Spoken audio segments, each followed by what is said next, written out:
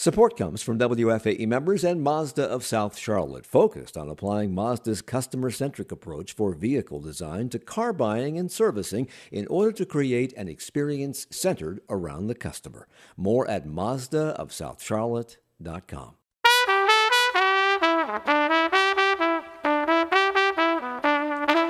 This is Charlotte Talks. I'm Mike Collins. In the last decade or so, a lot of attention has been brought to the havoc wreaked by drunk driving. But in 2020, 11,654 people died in alcohol-impaired traffic crashes nationwide. And the numbers aren't declining, they're going up. Here in Mecklenburg County, the number of people killed in drunk driving crashes has increased steadily over the last 10 years. But while incidents have risen, the number of people convicted for DWI has plummeted. Worse, Mecklenburg has the fewest DWI convictions in the state based on population. By a long shot, no other county comes close. We average 38 convictions per 100,000 people. Wake County has nearly 4 times as many. The state as a whole has nearly 6 times as many. It's something WFAE's Steve Harrison has been looking into and reporting on for a while, so we wanted to hear more about what he's discovered. He joins us this hour along with Mecklenburg County District Attorney Spencer Merriweather. Thank you both for being here. Welcome back, Spencer. Nice to have you here. Thank you, Mike. Appreciate it. Good to be here. You too, Steve. And we wanted to get the DA's point of view on why the legal system isn't keeping pace, and we've also invited Stephen Burritt to share what he knows about drunk driving trends here and around the country. He is Regional Executive Director of Mothers Against Drunk Driving for North and South Carolina. Stephen, thanks for joining us. Good morning. Glad to be here. Thanks. And Steve Harrison, I'm going to begin with you because you report that in 2013, more than 2,000 people were convicted of DWI in Mecklenburg. But when you chart those numbers on a graph from 2013 to 2021, it is a steady line down to 184 convictions in 2021. That's nearly a decline of 80%. Is that because the legal system can't get convictions or because of some other reason? So I think there's a lot of factors going on. I think it's important to kind of start with the fact that if you look at across the nation and across the state of North Carolina, the number of people arrested and convicted for DWI is also going down. So that is, and I think there's a lot we can talk about as to why that is. So there's kind of an overall trend where you're seeing fewer people arrested, but here's the big but in Mecklenburg County, that trend is really heightened or exaggerated. We've gone down at a much, much faster rate than the state of North Carolina and the country. I think there's a lot of reasons for that. I mean, a big one, it starts, of course, on the law enforcement side in terms of how many people are being arrested and charged with DWI. We've seen in Mecklenburg County one of the biggest drops in the state over the last 10 years. And then, and then on the conviction side, I mean, then we kind of keep going down. And there's other factors for that. We went through COVID and violent crime, et cetera, et cetera. But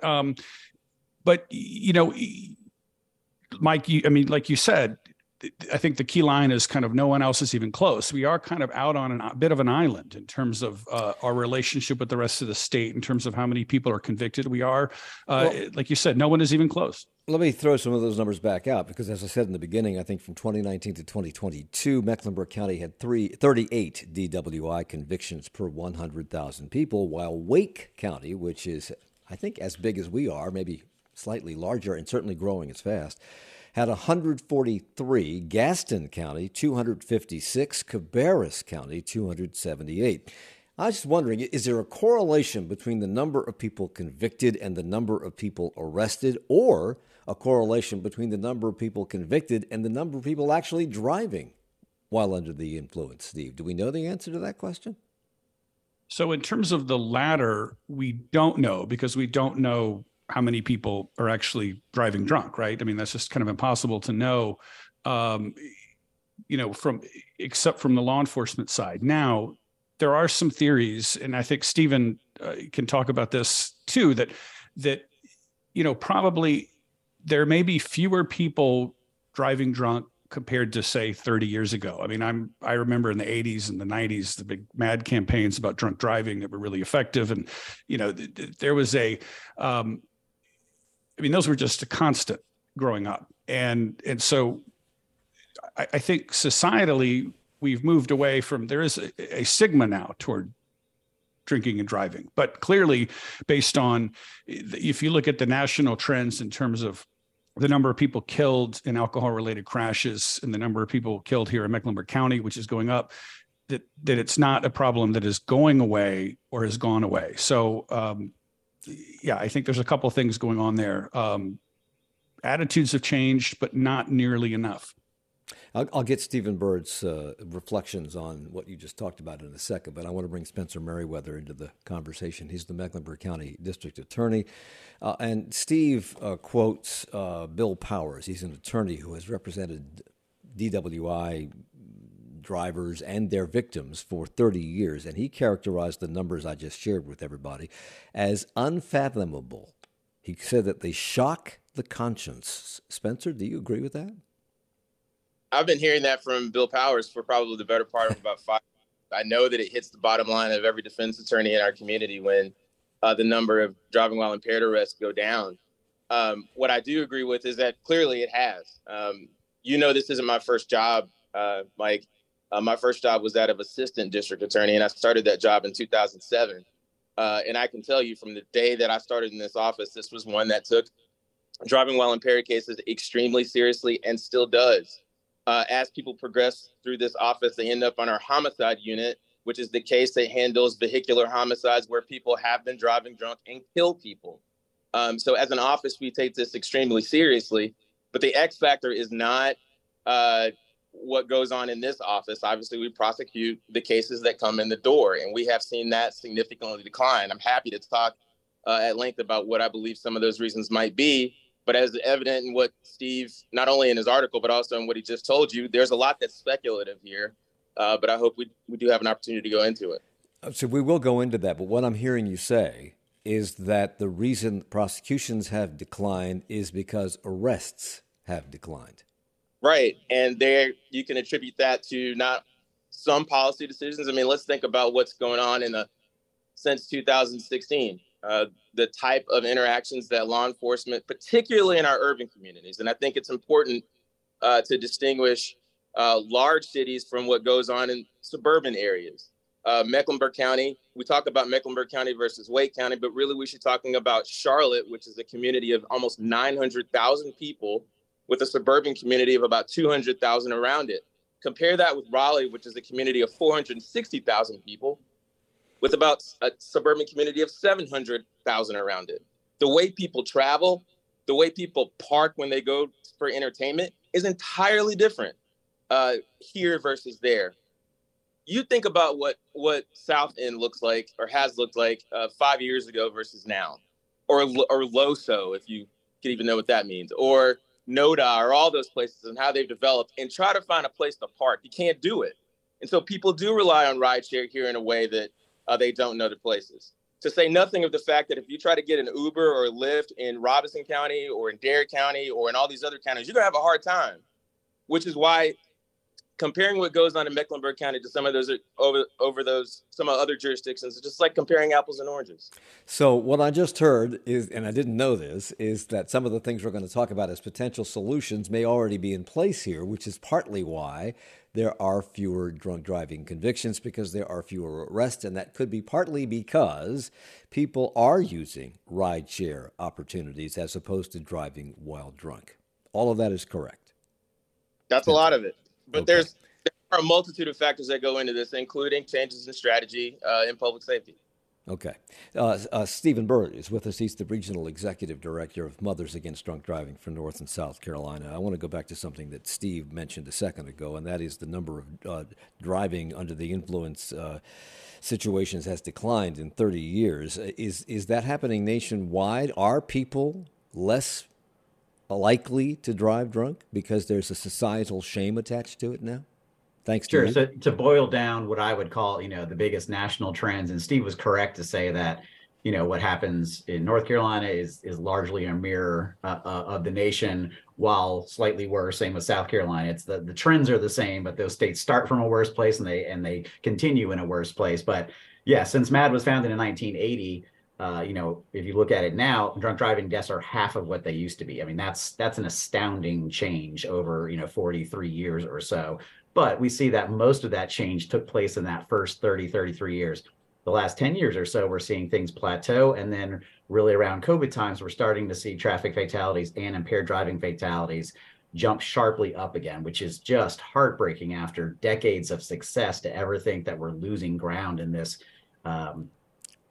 this issue where life and death truly is an issue. So yes, but North Carolina is a state with the fourth number highest of drunk driving deaths while being ninth in population. It just, some of the numbers for both the Carolinas just don't add up. These are truly areas that have an exceptionally high impaired driving problem. We don't always have the luxury of getting down to the county and the city level, as Spencer was kind of talking about the difference between the apples and oranges. But we certainly know when we look at North Carolina, there's a massive problem, and there's some signs that it's slightly getting worse. And obviously, that means real lives because we get to know those people, so it's very real to us. And how do the two Carolinas compare?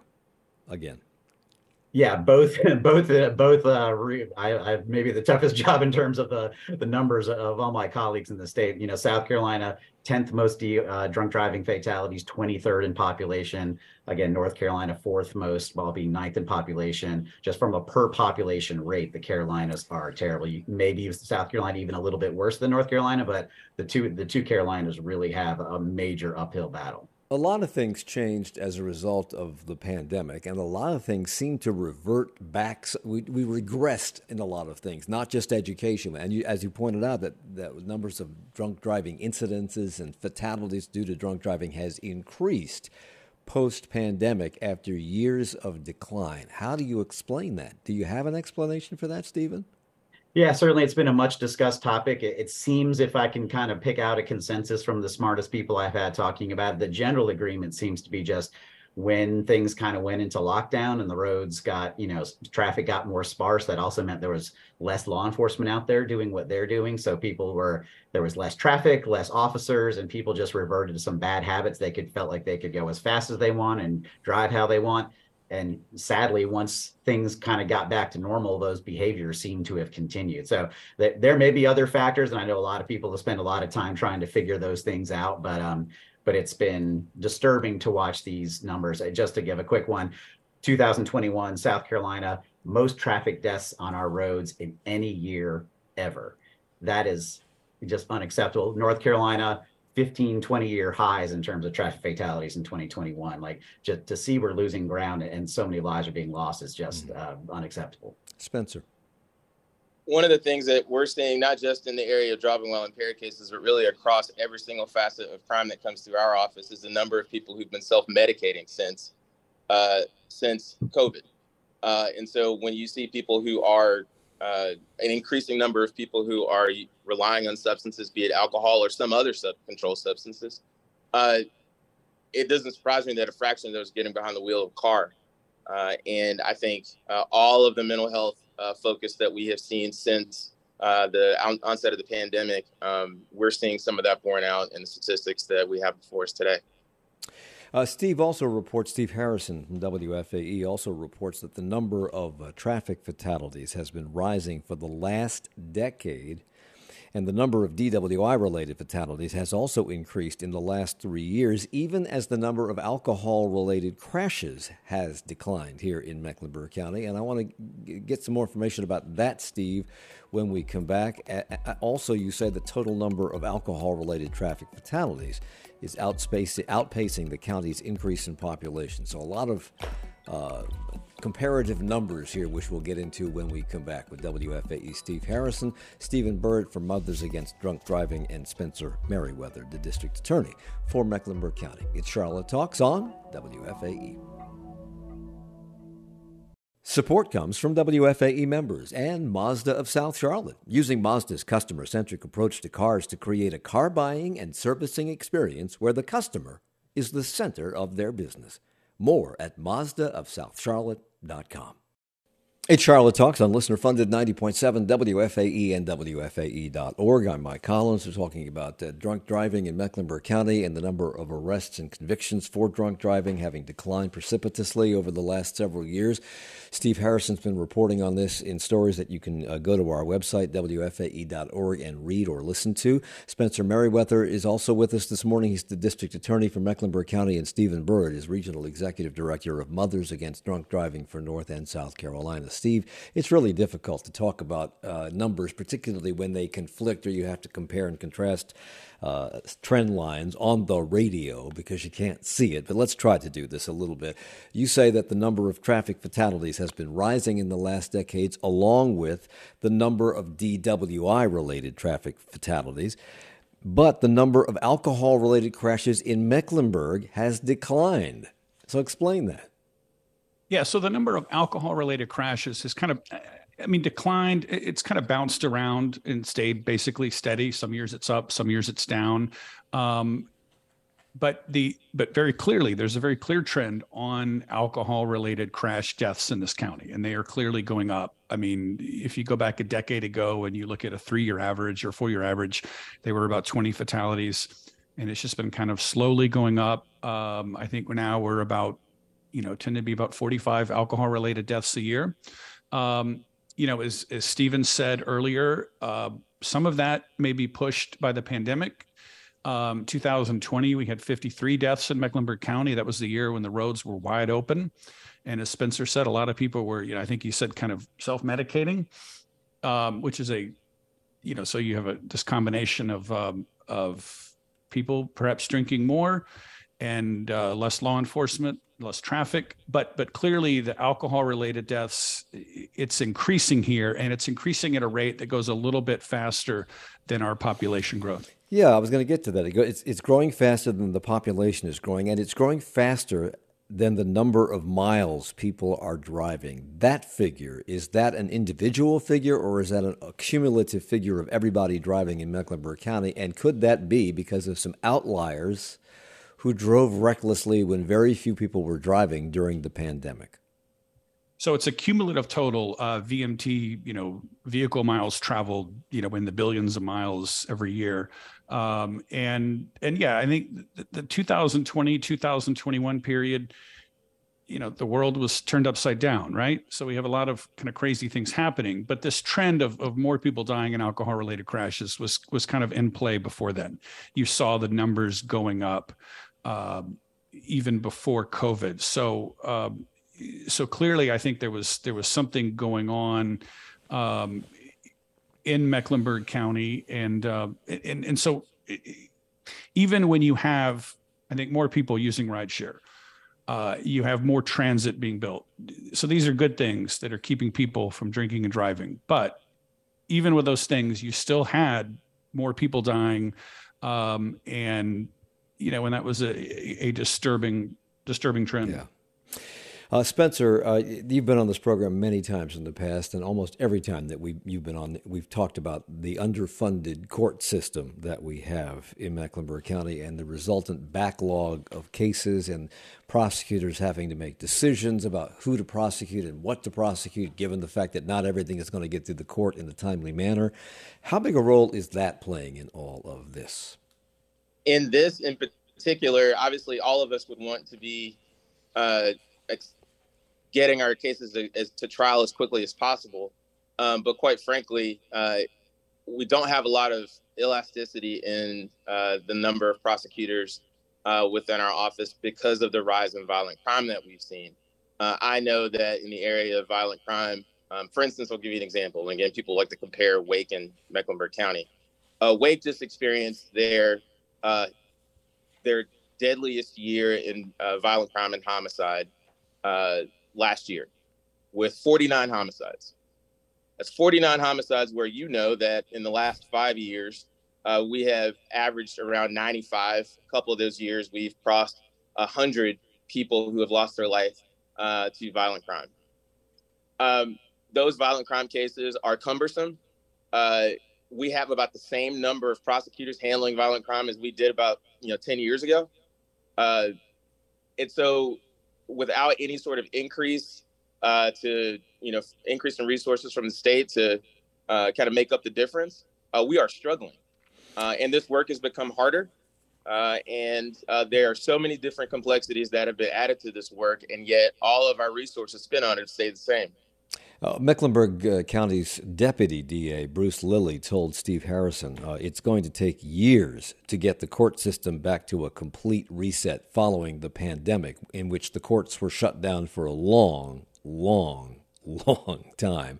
The DA's office dismissed 25,000 cases last fall because of a court backlog. And you're looking, I'm told, to dismiss another 100,000 low-level cases. Would DWIs fall into that low-level category? Absolutely not. I also want to use this as an opportunity to correct something that was in Steve's story, that 400 cases were dismissed involving people who had their license revoked because of impaired driving. As you probably have heard, there was a huge computer error from the Administrative Office of the Courts, which dismissed a whole lot of cases in error. We have since reinstated a lot of those cases. So, but this office has never authorized the dismissal of DWIs nor license revocation tickets related to impaired driving. And so, I was just going to say, I think, and I think the 400 or so, the ones that were, those cases came from that kind of earlier database, the 25,000 cases from the fall of 2022. And the database of 100,000 dismissed cases is so, is so messed up with the errors from the AOC that none of those cases came from those. So I think there were some, yeah. I'm just going to, again, reiterate, this office has never authorized the dismissal of those types of cases. Okay. So in fact, in the summer of 2021, the DA's office spent 10 weeks focusing on DWIs. There were 3,000 cases pending at the time. How were you able to devote so much court time just to DWIs, and what was the result of that? You say so much court time, Mike, but usually we were used to operating with either 2 or 3 courtrooms. And by the way, that's 3 fewer than what they have in Raleigh to deal with on a daily basis. But we only had a single courtroom through the bulk of COVID. And so for me, there were 2 issue areas that I said are the most important misdemeanor cases to spend our time on, because we realized how quickly they can go from misdemeanors to deaths. And one is domestic violence, and the second one is driving while impaired cases. And so we pleaded with our judges to try to make sure that we created a space for us to try those cases, and luckily they did. So when I hear the kind of statistics like 154 convictions, I know those 154 convictions within 2021 were hard earned because we had to push everything we could through such limited resources because of COVID. If you got results from that, is there any way to do that on a regular basis? Say every quarter, spend X amount of time exclusively on DWIs, and do you think that would be productive? For the times that I know that in Wake County, they do have a driving while impaired court, but I think it's important to note that for the last 20 years in Mecklenburg County, because I've served under 2 other district attorneys myself, we have never had a courtroom that was solely dedicated to driving while impaired cases. However, within all of our traffic trial courts, everyone knows that driving while impaired cases are the big enchilada. They are the top priority within our traffic cases. So everything sort of shuts down when you touch one of those cases. With our new chief district court judge, we've created a new case management plan, which was meant to sort of make things run a little bit more efficiently. And so now we have what's referred to as complex cases that are scheduled on 2 weeks out of a month. To try to make sure that there are no delays. So that means driving while impaired cases are still the big enchilada. We have speed competition cases, and Lord knows after the news of the last couple of weeks about that sort of thing going on in Uptown Charlotte, that's an important thing for us, as well as extremely high excessive speeds of over 100. Those are the 3 things that we channel in that courtroom. I believe having a courtroom, knowing that we don't have the 6 that Wake has, having the 3 allows all of our DAs to be able to touch as many driving while impaired cases as possible. That's a strategy that worked in 2007 when I started. That's a strategy that I still believe in today. Stephen, the national president of Mothers Against Drunk Driving happens to be, I think, a 24-year-old television journalist who was the victim of a drunk driving incident on her way to work in the wee small hours of the morning. She was severely injured. I think she's okay now. But she says that nationwide, someone is killed by a drunk driver in America every 45 minutes. I am math challenged, but if I did the math correctly, that is 32 people every 24 hours or 224 people every week. If those numbers are close to being correct, why hasn't there been greater outrage over this? That's an airplane a week.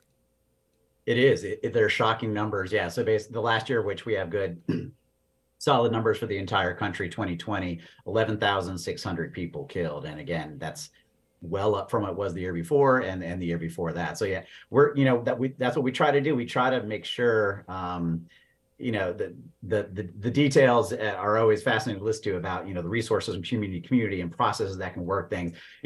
We try not to Monday morning quarterback that too much. People within the system obviously really know how best. Our job obviously is to keep eyes on the prize, which is this is tragic, and you can never fully even communicate just how devastating this is to a family and a community when these crashes occur. There is no warning. There are no chances to say goodbye. They're violent and traumatic, and somebody's to blame when all this, just upends people's lives to no degree. We will continue to tell those stories, just from the first mother in 1980 that, lost her teenage daughter and began this entire thing that became MADD. The stories still today have those power. And so we'll just, keep that focused. And I do want to say, I appreciate, something that Spencer said so much, is the connection between the misdemeanor DWI case and what happens and the potential ultimate tragedies that happen. That connection, I don't know that we've done enough, good job making the connection between those things, but it's awful and terrible to ever lose someone to an impaired driver. But when you have those situations where then you go and find out the person had been arrested 3, 4, 5 times before, maybe some convictions, maybe a lot of them never ended up as convictions. Right. And you have to try to just acknowledge the fact the system failed to a large degree. And so anything we can do to lock down and treat those first offense cases as seriously as they are, we believe is a life-saving step. Steve.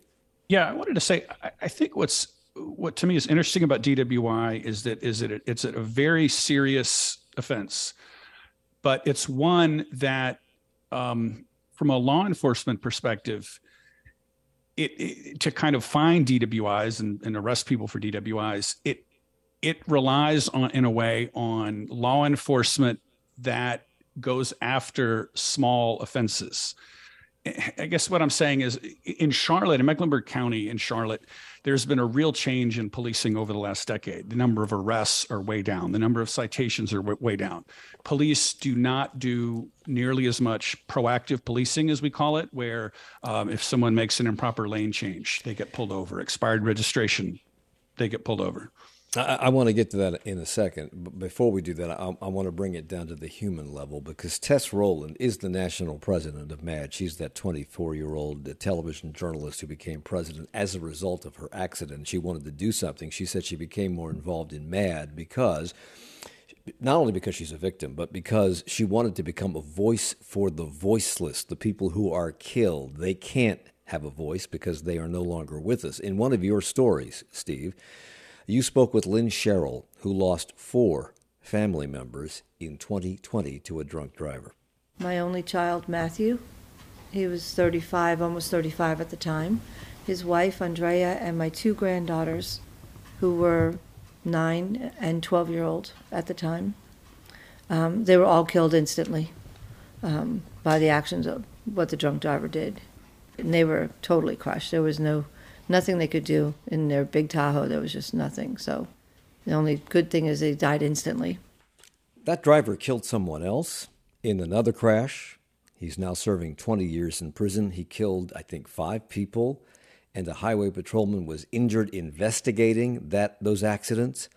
He was injured during the investigation. Is 20 years a normal sentence for killing people for DWI? I'm not sure. Spencer, go ahead and answer that question. answer that question. It can be. There are a lot of, as you know, there are a lot of different gradations of sentencing that go into specific elements being made, what it is that you can prove at a particular time.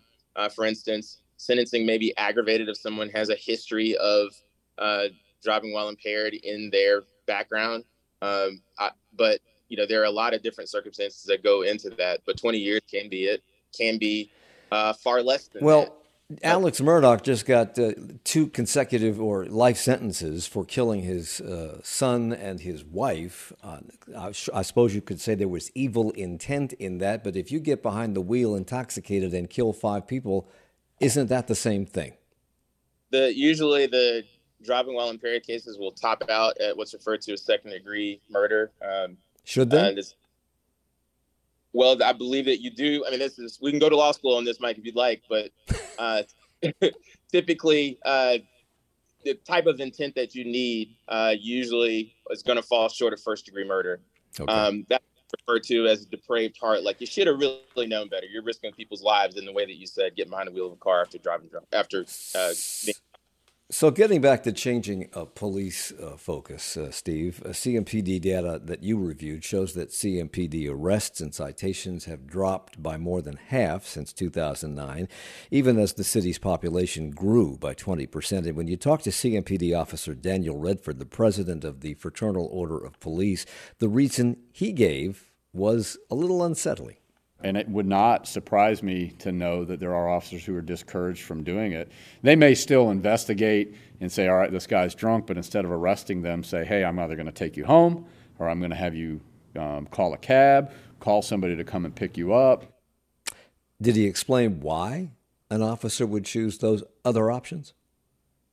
Yeah, he did. And he said that DWI cases have become, and I know that the district attorney's office feels this way on the prosecuting end. It's very complicated to prosecute them. It's a lot of time. It is a very detailed case. And from the policing angle, it's the same thing, a tremendous amount of paperwork, often a number of court appearances.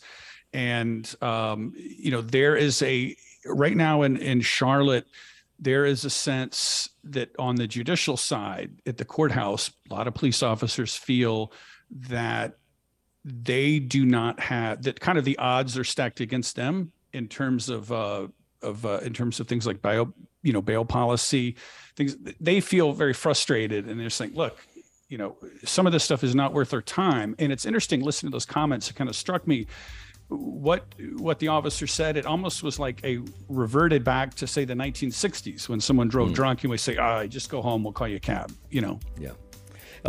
What I'm hearing you say, and we'll talk about this when we come back, is that there are a lot of roadblocks that the police see, and they just throw up their hands and say, why bother? We'll come back in a moment at Charlotte Talks. Support comes from WFAE members and Mazda of South Charlotte, incorporating Mazda's customer-centric vehicle design by making the customer the center of business to create a better car buying experience. More at MazdaofSouthCharlotte.com. It's Charlotte Talks on WFAE and WFAE.org. I'm Mike Collins, talking about DWI prosecutions in Mecklenburg County with the District Attorney of Mecklenburg County, Spencer Merriweather. Stephen Burr is here. He's Regional Director of Mothers Against Drunk Driving for North and South Carolina. And WFAE Steve Harrison, who has done a series of stories on this, is also with us. You can hear his stories or read them, or both, on our website at WFAE.org. Spencer, CMPD Officer Daniel Redford made this speculation as to one reason why officers may choose not to charge someone that they catch while driving while impaired. They're probably just second guessing whether or not they really want to go through the hassle of the prosecution. So do you understand that comment? Does it concern you that that figures into an officer's thought process? What I'll tell you is that, use some numbers as background. Looking at this fiscal year, when you compare us to Wake County, the number of guilty verdicts that we have is about the same, within about 10 of what they've got in Wake County. The number of not guilties is within about 5 of what they got in Wake County. The number of dismissals that we have about 700 dismissals in Mecklenburg County to about 250 dismissals in Wake County. Most of our dismissals that in Mecklenburg County are when officers don't show up to court. There's a variety of reasons why that happens.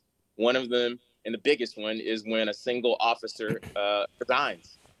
Typically, the people who do DWI enforcement are going to be the people who have that as an area of focus, have the most cases, and when they resign or when they move to other places, other jurisdictions, all their cases go with them. We can no longer proceed on those cases. That's a bad development for us. But another thing, to Dan's point, is, there's 1,500 guilty pleas in Wake County as opposed to our 600 guilty pleas. Now, that means that there are reasons why in Wake County people see a reason to go ahead and plead guilty, whereas in Mecklenburg County, they want to fight it out. That's because DWIs tend to take 2 hours longer here than they do because of all of the motions that really are considered here that in other counties in North Carolina, they would never consider. Now, some of that may be good. That's what people want. We want to make sure. Who made that decision? Who set it up that way? Why? No, on individual cases, for instance, judges may have a more careful consideration of the Fourth Amendment issues that come up. There's something called a Knoll motion that we have in Mecklenburg County that really is applicable all across the state. It's just that Mecklenburg County happens to be one of the only places in the state that where judges actually take it all that seriously. Basically means that you've been kept in custody too long when you actually got drunk and got pulled over, that they believe that you weren't released in time enough for you to go ahead and be able to defend yourself and start to work on a defense in your case. And so we have entire motions about that in Mecklenburg County that they hardly ever have in Wake County. Well, things harder. That explains, I guess, what your assistant DA told Steve Harrison, that DWI cases have become harder to prosecute here, and that the factors leading to making prosecution even more difficult. It also lengthens the time that prosecution takes in an already crowded docket. Steve reports also that CMPD Sergeant Bernie Rybold, I hope that's how you say his name, who leads the department's 7-person DWI task force, told him the department has been stretched thin.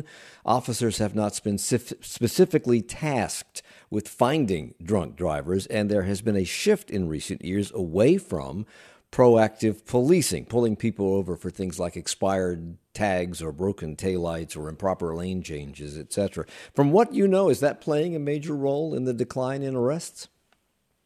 I mean, I would assume so. I mean, I have to believe. I know that there are that, again, over the last 6-7 years, quite frankly, when most of the nation has been focused and applied more scrutiny to policing, particularly in our cities, we have seen that number steadily decline.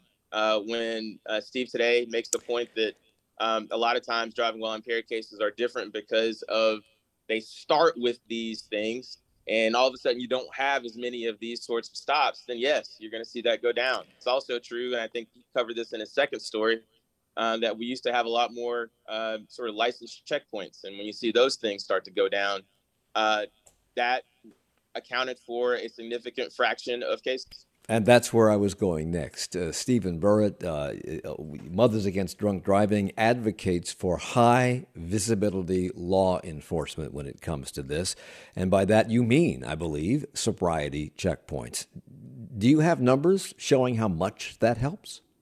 Well, there's a mountain of research, out there to make the connection between high visibility enforcement and lives being saved with drunk driving specifically. I think the most typical number I've seen is, communities that have high activity with public safety checkpoint programs can have reductions in DUIs up to 20%. So I consider it a part of my job to go around, to both states and just praise and thank the officers that do persevere through all these challenges that we have. One of the most special nights we have of the year is when we have a law enforcement recognition ceremony where we get to award and recognize the best of the best who do their best through all these difficult circumstances and realize the value of high visibility enforcement. Because again, you can never fully measure this problem by arrest. It's always about crashes. It's about fatalities. That's always going to be the ultimate measure.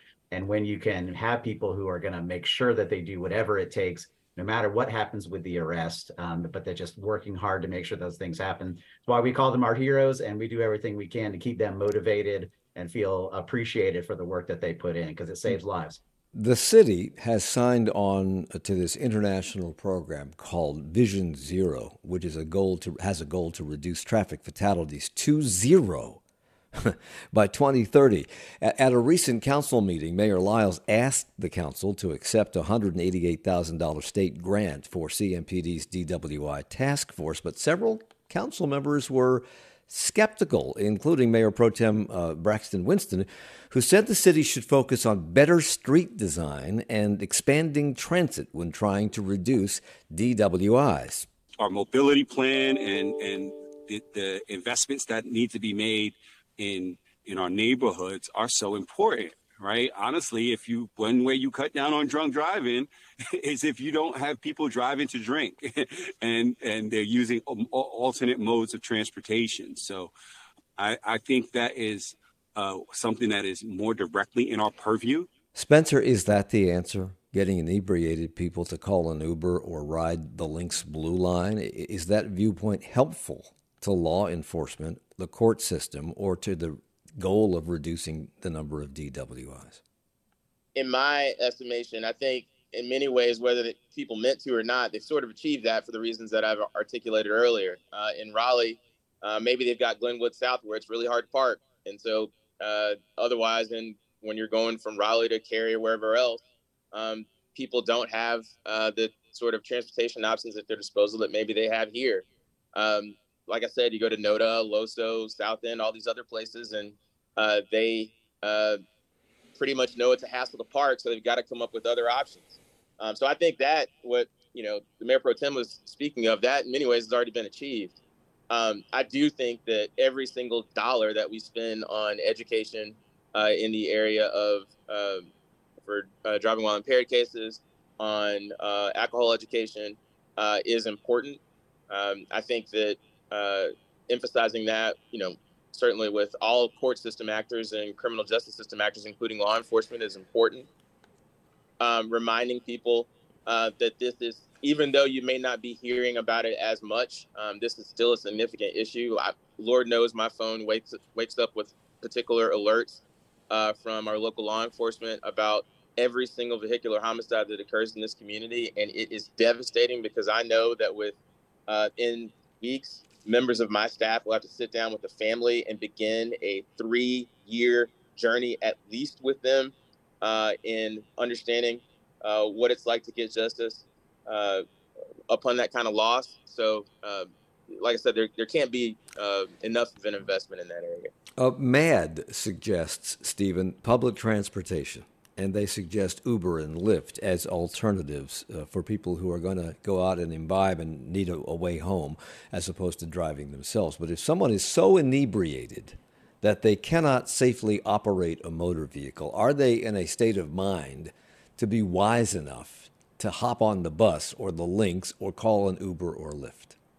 Yeah, planning ahead really is the number one key. If one of our new initiatives is called Decide to Ride, with the basic concept, if you don't drive there, you can't drive home. So, planning ahead, taking public transportation or an Uber or rideshare before you go out so you won't come home. And ultimately, I think technology is going to be the biggest driver of this. We had maybe our largest success as an organization in our history by having something put into that 2021 infrastructure bill that within the next 5 years, cars rolling off the line in this country are going to have impaired driving prevention technology that already exists in some vehicles. Well, I was going to ask about that, because I think what is it, 2026 is when they want to have that mandated in all new cars, but the fleet of cars takes almost a generation to turn over before everybody has one of those in their car.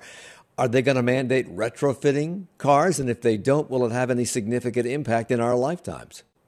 Unlikely they will do any retrofitting. And so, yes, when ultimately all cars on the road have this, there could be 9,000 plus less impaired driving deaths in this country, which is the vast majority of them. So the light is there at the end of the tunnel, but you're exactly right. I say all the time, we cannot be patient and wait for those type of things to happen. And similarly, we're all for better road design and we're all for all sorts of other things, but we can't be patient, wait for those things. People are going to die tonight. Let me ask about that, because one of the things I think that Braxton Winston brought up in terms of the incidents that we've had of people doing donuts in the intersection, wheelies in the intersections, is that we haven't designed our roads properly. We encourage that kind of activity by our road design. I think he mentioned putting speed humps on these major thoroughfares. Is road design the answer to drunk driving? Come on. Perhaps over the long run, a meaningful but small difference. How? But yes, it's How? engineering, it's enforcement. I'm going to ask again. Hold on. Yeah. Stop. Okay. How? Well, there are certain types of, when people make driving mistakes, there can be, like roundabouts. When people make mistakes, they tend to have, slighter collisions than head-on T-bone intersections. I mean, those things can matter. But yes, by degree, I'm agreeing with you where you're going. Okay. I'd rather have well-trained, equipped, passionate officers on the road tonight looking for impaired drivers than banking on road designs that will take a lot of money and a long time to happen. But over the long term, those things can save a lot of lives. Let's do all of those things. I don't think it's a choice. Okay, Steve Harrison, the goal for Vision Zero, which is something the city has signed on to, is to have no traffic fatalities by 2030. It's 2023. That's 7 years away. How many of those fatalities can be attributed right now to drunk driving or driving while impaired? And is there a recommendation in that vision plan on how we get there with regard to drunk driving? So right in front of me, I just have the numbers from Mecklenburg County, whereas the number of alcohol-related deaths, it's about 45%, I think. So I don't have the numbers for the city of Charlotte. I think they're probably very similar. I remember when Vision Zero first was talked about maybe a decade ago, and the idea of 2030, it at the time seemed kind of like a big reach, right? And now that you just said, Mike, we're 7 years away, goodness, we will not get there. That's not going to happen. And, I think the idea of some of these things you talked about, like better street design, I think those are really important, but the scale of the problem is just so enormous. I think the city has been working for the last 20 years to kind of like adjust streets and redesign some streets and retrofit them. They've done about 21, 25 miles. That's a drop in the bucket. And so we are, and you're never going to redesign Interstate 77, Interstate 45. That's just not going to happen. Before we run out of time, and we're almost out of time, there's another area of concern that MAD has that perhaps we should all have, and that is drugged driving. As more states legalize marijuana and as more people use marijuana as a result, or other drugs other than alcohol, which is also a drug, are there any statistics to show how much of a problem that is on the roads? Stephen. The data when it comes to drug driving are a mess. There's really just no accurate data to compare to what we have for alcohol related. A lot of that is because many people who are on drugs are drinking too, and any likely officer, when they're investigating, when they get a good BAC reading, they're going to not go and also test for impaired driving. So, or drugs that may be in the system as well. So the numbers just don't line up. Still, alcohol related impact on the roads is the highest, but undoubtedly drug driving is increasing. And is it as dangerous? They're trickier cases, but we have to keep our eye on that. From your experience, is it as dangerous to drive while under the influence of a drug other than alcohol as it is to drive under the influence of alcohol? The substance, in our opinion, doesn't matter. Impaired driving, regardless of whether it's alcohol or other drugs, they just are harder cases. And we have to obviously now introduce a whole new set of educational strategies, and it's making things even harder. That was a terrible situation already. Spencer Merriweather, when you ran for re-election and won in May of last year, you said you would work for a safer county. Can we have a safer county if we don't have the manpower to prosecute, or if the courts are too clogged to handle, or if police view pursuing DWIs to be too cumbersome? No, and it's one of the reasons why I know far more about Wake County and Raleigh than I care to, is because every waking month we go to Raleigh to talk and try to convince our General Assembly to dedicate more resources to our court system that badly needs it, so we can keep our community safe. Is anybody listening? I believe so. Our business community has really rallied around this effort, as well as a number of folks in other parts of our state, beginning to understand why this is a different community than what exists elsewhere in the state. You cannot compare Charlotte, Mecklenburg County, any other jurisdiction in this state. You need to compare it to Nashville, Atlanta, and Jacksonville. Spencer Merriweather, Mecklenburg County's District Attorney Stephen Burritt, Regional Executive Director of MAD, and Steve Harrison from WFAE News. Thank you all for the hour. Support comes from WFAE members and Mazda of South Charlotte, focused on applying Mazda's customer-centric approach for vehicle design to car buying and servicing in order to create an experience centered around the customer. More at mazdaofsouthcharlotte.com.